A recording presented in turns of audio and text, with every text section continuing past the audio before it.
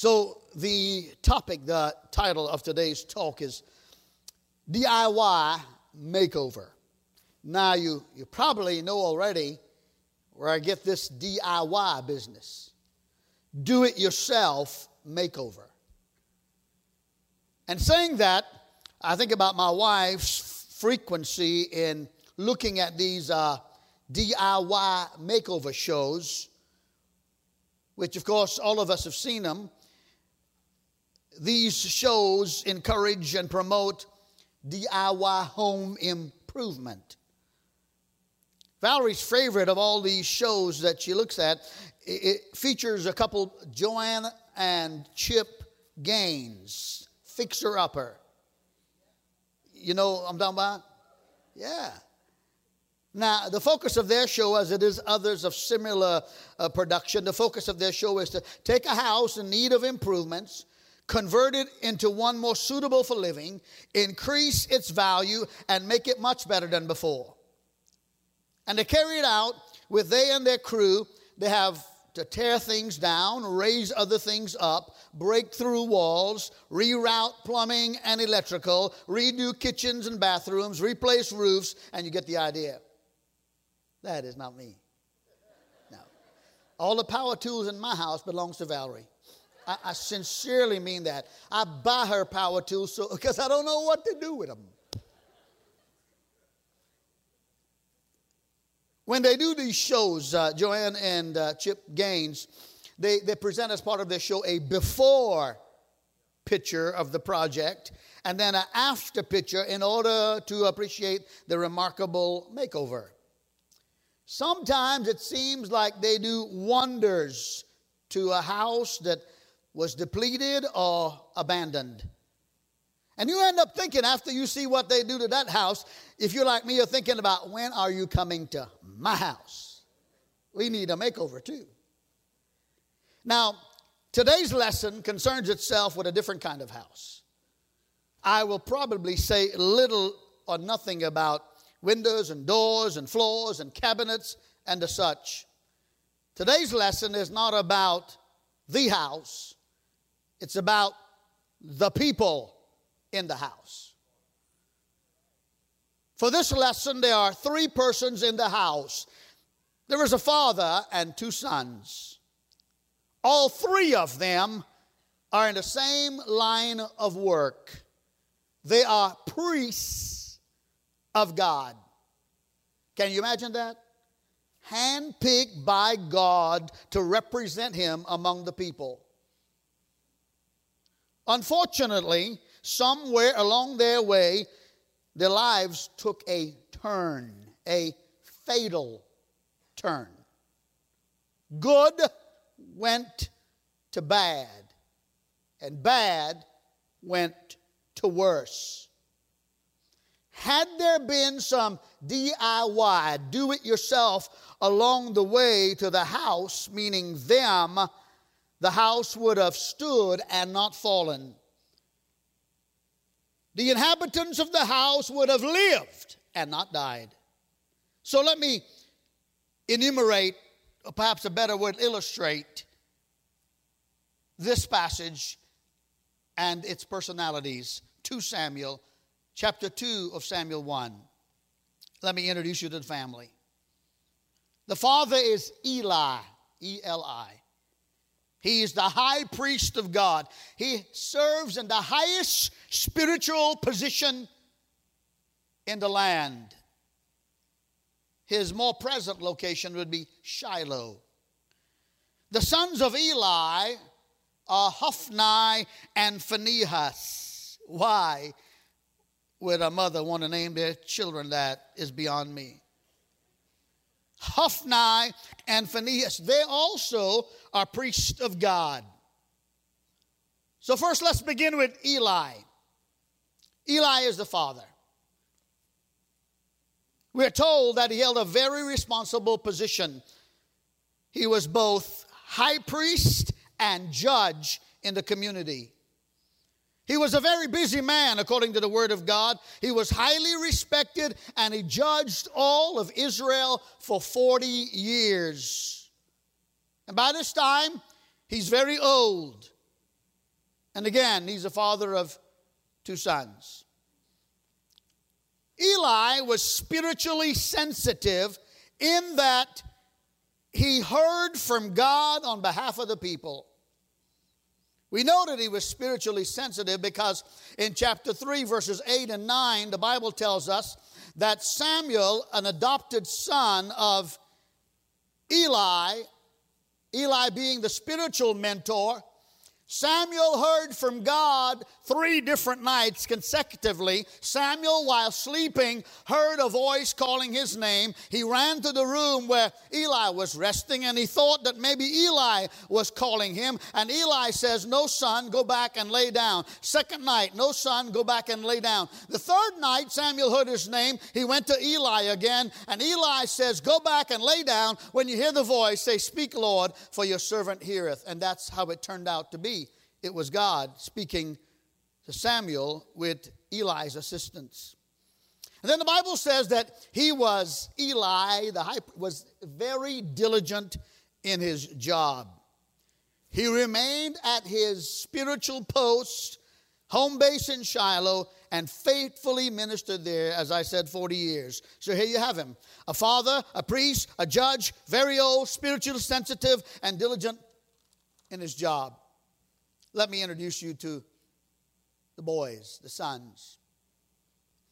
The Scriptures does not have a complimentary word for these 2 boys. Matter of fact, in 1 Samuel 2, verse 12, and you'll see it on the screen. "Now the sons of Eli were sons of Belial. They knew not the Lord." Belial is a word that is not common to our culture, but it was then. And here are some of the understandings of Belial. Belial represented corruption, darkness. It gets worse. Belial represents the devil, a scoundrel. Belial means selfishness. It refers to corruption of character. In other words, Hophni and Phinehas touched sacred things with unholy hands. They were officially among the highest spiritual men of their day. They bore a holy name. They pronounced holy words. They were dressed with sacred garments. They served in the priestly office, yet they were sons of Belial. How is that possible? How is it possible that they could be the sons of a priest, a holy man, and yet be the sons of Belial? Haven't we all wondered along the way how some children turn out to be so sinful and so rebellious, so profane, who had the blessings of godly parents? So here are some predominant thoughts from this family. How did they get that way? How did Eli, a man of God, get to become such an unholy, unwise father? When I speak to you on these terms, I'm speaking to me. I don't have all this fatherhood business worked out yet, but I've lived long enough to discern and learn how I can do better. And I, like you, want to. Can I get an amen? So here we are. Number one, in what area do we need some of this DIY, do-it-yourself makeover? And why? Eli was preoccupied with his position to the exclusion of his family's needs. preoccupation with the father's profession to the exclusion of his family's need. Eli was busy being a priest and a judge of Israel. Very recognizable offices. He was preoccupied with his public profession and failed to focus on his family's needs. Get this. How could Hophni and Phinehas have been brought up and around church and godly people and so much spirituality and become the sons of Belial? Well, for one thing, Daddy was never at home. With all that judging of Israel, with all that notoriety, Eli never saw his children until late in the evening when they were already in bed. If Eli wasn't there, sirs, fathers, me, if Eli wasn't there at appropriate times, how could he track the soon-to-be delinquent behavior of his boys and correct them in due time?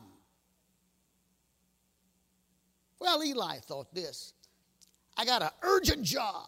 I got a prestigious job. I got hundreds of thousands of people to tend to. Surely my boys will understand and we will get together later. And later never came. I read this account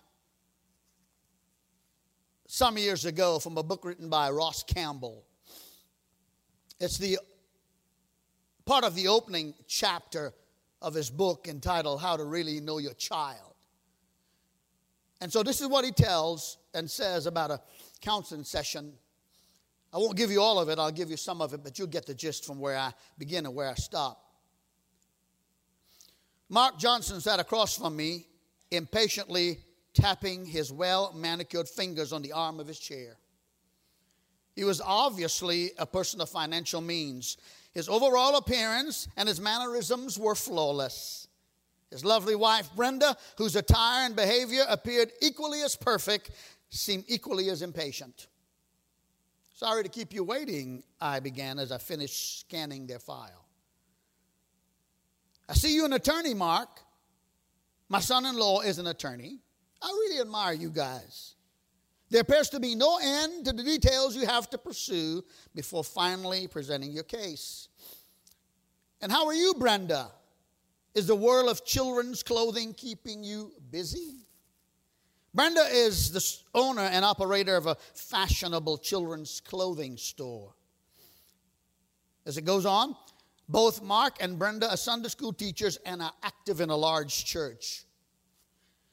All outward indications give them the mark of a very successful couple. They have 2 children, a daughter, Amy, age 6, and a son, Todd, age 11. So why are they sitting in my office? Dr. Campbell, we need to talk to you about Todd. 6 months ago, he seemed to change from a normal boy into a quiet stranger who's angry all the time. He constantly found excuses to stay away from us. Goodness knows, we have very little time to spend with each other as it is. Mark's workload seems to be increasing daily, and my shop keeps me past 10 o'clock most evenings, Brenda said. Mark pipes in. Yes, Dr. Campbell. And you think that the kids would appreciate all we can give them because we work all those long hours. Amy hasn't been any trouble, but Todd is a different story. He goes on, a few nights ago, some of the older friends brought him home drunk.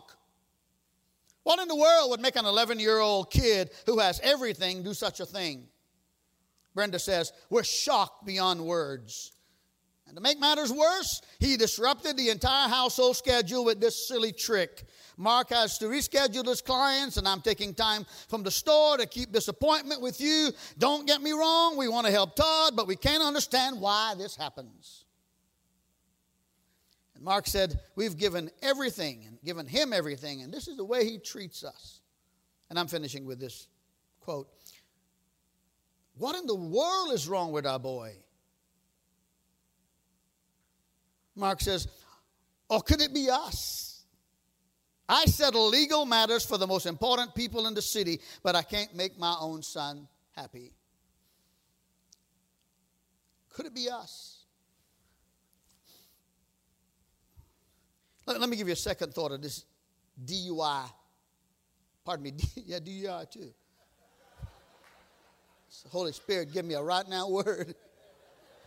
That can cause a lot of trouble.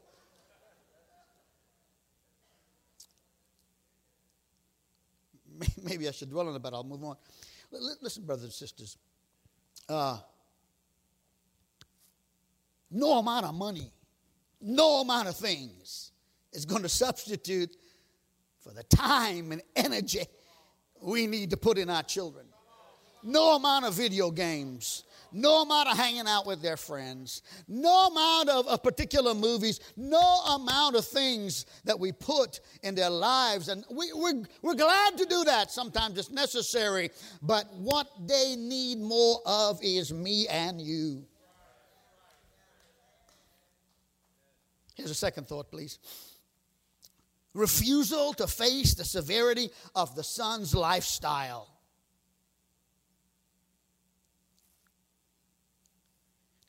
Did Eli not want to believe that his sons were doing these things? What things were they doing? Well, in chapter 2, verse 17, the Bible says they were despising the offerings of the Lord. Back in those times, the worshiper would come to the tabernacle and bring a meat sacrifice. The servant of the priest would take the meat sacrifice and place that meat in a large pot or cauldron and allow it to boil for a season. And as it's boiling, the servant of the priest, Hophni and Phinehas and Eli, would come with a metal prong, 3 prongs, and would put with force into that pot with the prongs into the meat, and whatever the 3 metal prongs brought up while the meat is boiling, the priest could have that portion. But first, the meat had to be boiled, later roasted, because God delighted in the offering of the fat of the meat, because it was the best, and God deserved the best.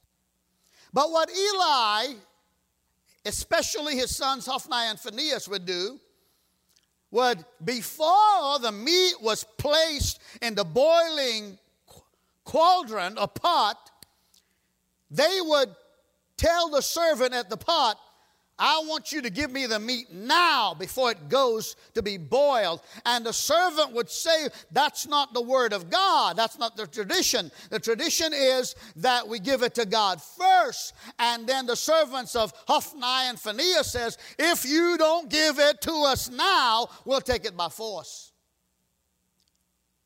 There was a threefold purpose for the sacrifice. First, the portion would go to God. The second portion would go to the priest.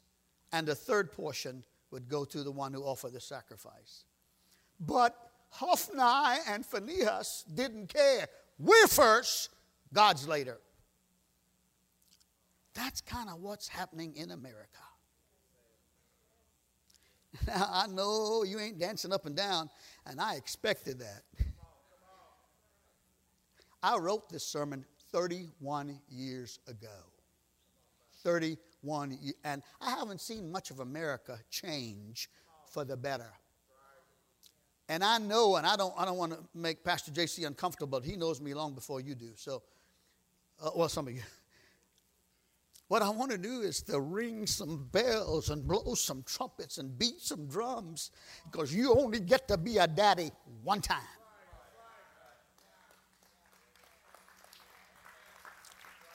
And just like Hophni and Phinehas didn't give a rip about God and about church and about Bible and about prayer, don't think for a moment God wasn't looking. Because if God gives me the tool to be a better father and a better son and a better husband and a better man of God and a better worker, if God gives me and you the tool, male and female, to do a better job, if I don't do a better job, it won't be God's fault. So let me give you something here. Let me show you the sins, the severity of the sins of the sons. The sons, Hophni and Phinehas, would wait at the door of the tabernacle and seduce the female worshipers. Right at the door. Blatantly and openly. And it was so blatant and open until the other worshipers at the temple, or tabernacle in this case, would see it publicly and would complain to their father about the behavior of his boys. Severity of sin. Let me give you a third severity of sin. They made a mockery of everything holy, bordering on blasphemy. If anybody needed to guard the word of God, it would be these boys. If anybody needed to guard the house of prayer, it would be these boys. If anybody needed to be compassionate and merciful and guard the procedure of animal sacrifice, if anybody needed to anoint with oil and be used of God, it would be Hophni and Phinehas. And yet they were more concerned about personal entertainment and pleasure. And so I say that to you to say that as I ponder this word, I think that maybe Eli says, not my boys. You must be mistaken. Eli knew what his sons was doing, but he didn't act. The Living Bible paraphrases, it says, Proverbs 19:18 says this. Look at it. Proverbs 19:18. Discipline your son in his early years while there is hope. If you don't, you will ruin his life. Oh, boy. You know, along the way, I know in Trinidad, we used to, they used to spank us at school if we didn't behave. Now, that's a long time ago. They had these little traps and that the barber would use to get his razor. You know what I'm talking about? And the school didn't mind the teacher beating the daylights out of us, and our parents were all the more happier. When we misbehaved, it was Sunday, they said, I'll send you to school right now. But you know what has happened in schools now? We need a little bit more of the board of education applied to the seat of understanding. That's a good place to clap.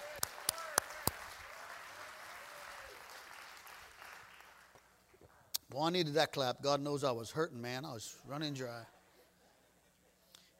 You know I'm not mad at you. You understand that? Yeah, none of you said anything. Now I'm mad at you. I'm not, but I wish, brothers and sisters, and God help me if I have an ego problem. My dad is 91 years old. He's at church today, and he has a guest pastor, and that's why he's not preaching. I've seen him all my life, a preacher, converted from Hinduism. I married into the ministry, my wife's father being a minister. Her grandfather was a minister. Her uncles was a minister. You can tell what kind of heathen they were in that family. They needed all the ministers they could get. Now Pastor J.C. is a minister. And one day perhaps Lakeland will be a minister. If you could talk him out of that, see what you can do.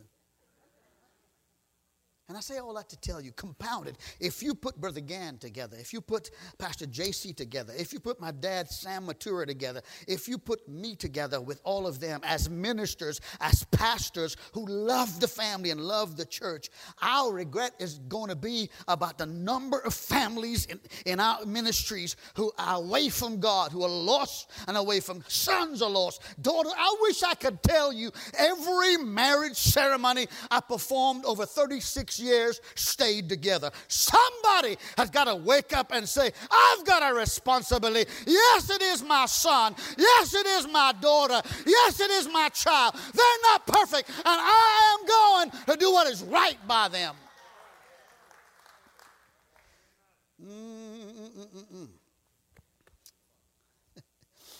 Well, did I show you the Good News Bible's rendition? Did I put it up there, that same verse? Discipline your children while they are young enough to learn. If you don't, you are helping them destroy themselves.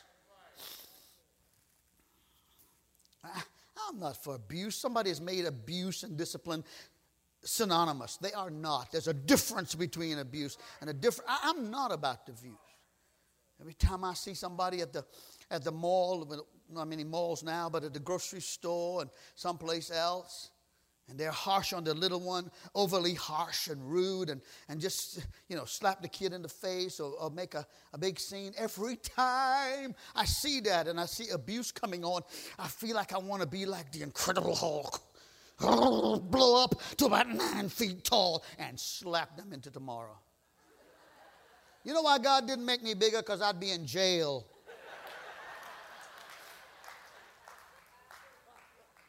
I'd be in jail. Look at this. Everybody comfortable now? You getting a little better with it? Here's the third thought about DIY, do it yourself, and we can. Why do we need it? Because there's failure to respond correctly to the warning of others. You know, God put some good people in our life. Not everybody wants to criticize us. Not everybody wants to find fault with us. Not everybody wants to get a smart aleck with us. There are some people in our lives who truly love us, truly pray for us, truly love our families, truly want to see our children succeed because God placed them there for us. Let me tell you something else. That's why God put you there. You don't raise your own child and go your way and say, thank God mine's not like that. Give me a witness, somebody. Everyone should be raising someone we love in prayer at least.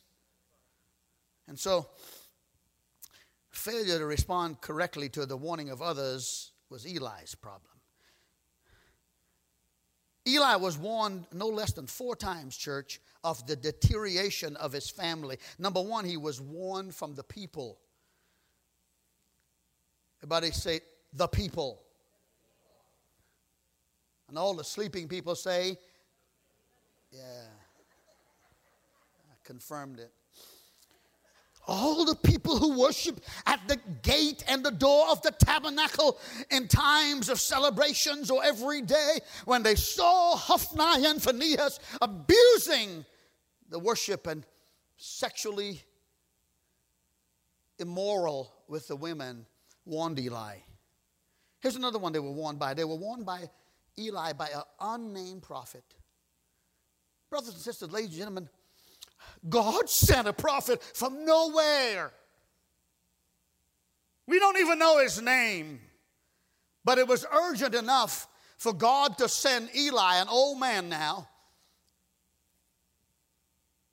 to Eli, this prophet, warning him about his calling and his anointing and his commission and his priesthood and his supposedly sacredness to his office. I warn you, says the prophet, that if you don't change your ways and you don't turn around and you don't change your voice, you will lose your ministry. And I gave you this ministry and your descendants. I gave them to you before you were born, Eli. And here you are going to lose it. We don't need a prophet's name. That's not important right now. It's the message of the prophet. Wow. I'm really trying hard here for you to like me. But I don't have no more jokes. You today will need to do what I need to do. There are some sermons that are right now, right there in the parking lot, and we go home with it. But then there are some words that the Holy Ghost will take us and stir us up next month. next year. I pray if somebody, what if Eddie Kirk, would you stand, Officer Kirk? And I'm going to watch my time. Officer Kirk is an SRO officer at the middle school, East Coweta Middle School. He also is an officer for the county, etc. He has told me stories numbers of times of his having to deal with children, deal with parents, deal with other situations that have to do with the neglect of parents to their children. And sometimes the parents will on the inside laugh as if he don't know what he's talking about. Thank you. Left to their own ways, he might be the same man picking them up at the side of the road, putting handcuffs in them, and then it'll be too late to say, if I only listened. When your school teacher, your kids, your school teacher, call you about your children, do you defend them? Or do you say, okay, I'll take care of it?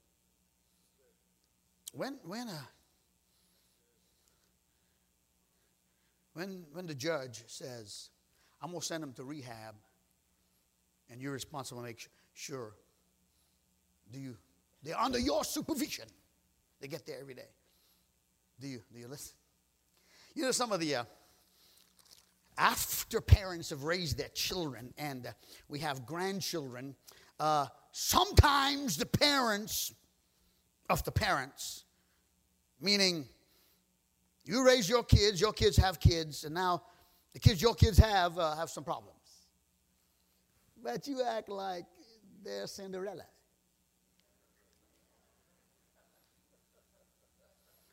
I'm telling you, I pastored some of your brats. No, excuse me.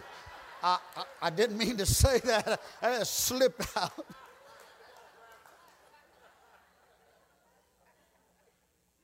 I preach like a man that don't have a pulpit. And he says, you won't even anymore. And I say this not because I need to build up Pastor JC. He does know my heart. Grandparents sometimes say something like this. When you won't take care of your kids, come over here, they said to their daughter or son, birthed those kids. Come on, sit down a minute. Let me tell you something about your snotty-nosed little brat. Thank God for grandparents, because now you can't slap your grandparents. And I'm just simply saying to you, if you don't catch it soon enough, it'll catch up with you. Last thought, and we just about finished, okay? Last thought, and this is rationalization of wrong, whereby becoming a part of the problem. The Word of God in 2:29 of 1 Samuel says that Daddy Eli, honored his sons Hophni and Phinehas more than he did the Lord. Did you get that? The judgment on Eli was that you, Eli, instead of honoring me, have sided with your boys and become a part of the problem. The Bible says that this is not derogatory, it's in the Bible. Eli was a fat man. It's in the book. And it didn't say there because the Bible wanted to degrade Eli. But Eli became a fat man because he ate the fat that his sons ate. Even though he knew that Hophni and Phinehas was violating the ritual of the sacrifice, and they were taking the best meat for themselves, after a while Eli ate from it and didn't rebuke. He was a fat man because he disobeyed God, and the consequences were evident. Here it is. This is the closing. Israel was at battle with the Philistines during this time. The Word of God said, the message came to Eli prior to this and said, God said, I'm going to take the life of your sons, both on the same day. I'm going to kill them. And the Bible says that on this one given day, Hophni and Phinehas went to battle against the Philistines with the Israelites. 30,000 Israelites were killed that day, and a messenger from the battle scene came to Eli, who was sitting at the city gate on a bench. And when he came to Eli, he said to him, 30,000 Israelites have died today, and the whole city went in uproar. And then he said to him, the ark of the covenant of God has been taken from the Israelites by the Philistines. The ark of the covenant of God represented the presence of God in the midst of the people. You don't want to lose that. And it was taken. And the Bible says when Eli heard that, he was sitting on a bench at the city gates, and he fell over backwards and broke his neck, and he died of a broken neck, a broken heart, and a broken home.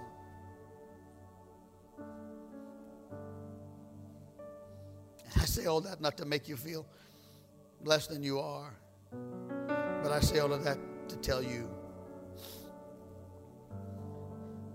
the Word of God is our protector. Eli's daughter-in-law, y'all still with me? Is it okay? Eli's daughter-in-law, Hophni's wife, was in the 9th month of a pregnancy when Eli died of a broken neck and a broken heart. And both his sons died on the same day. The Bible said that when she, Eli's daughter-in-law, heard her father-in-law died, her husband died, her brother-in-law died, the ark taken, she died in childbirth. And she named her son Ichabod.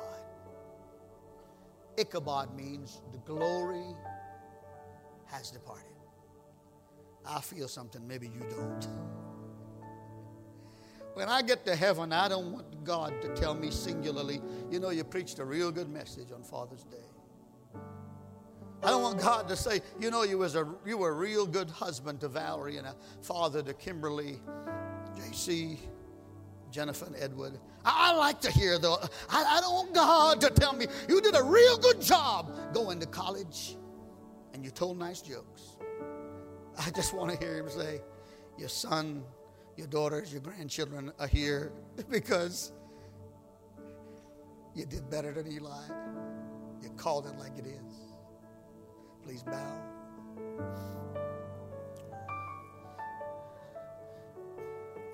I'm really telling you this, and I don't want you to think I just ordained this message to make you mad. God ordained this message to throw up a flag for us. So in a moment,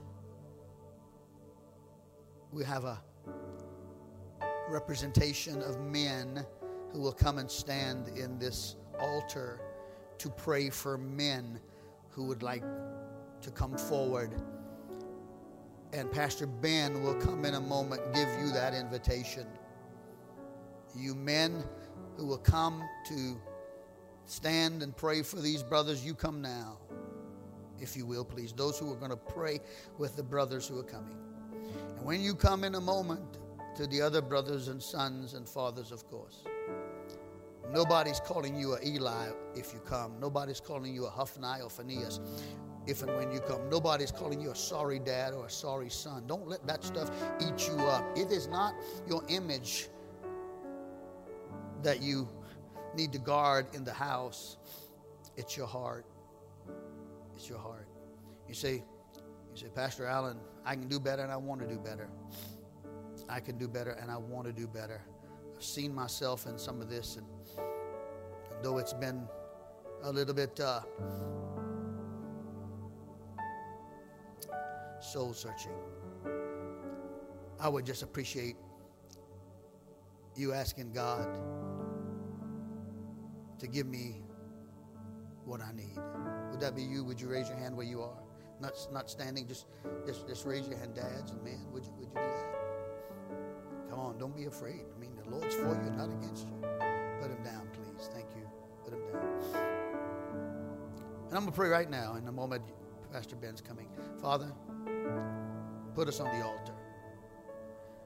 I don't mean, and you know, just make us a sacrifice, but perhaps you could make us a living sacrifice. Father, every man, every boy, every grandfather, every person, every male person here today, in the name of Jesus, empty us of ourselves and fill us with you. Say amen, somebody. Cleanse us of thoughts we shouldn't have. Cleanse us of attitudes we shouldn't have. Cleanse us of behaviors we shouldn't have. Let us open our eyes to the truth. Let us open our ears to the truth. Let us, oh God, even if it costs us something, if the reward and consequence makes us a better person, let us walk in the path where others are not willing to walk, if it's the path you lay before us. Sanctify us, baptize us in the Holy Ghost, and cleanse us in Jesus' name.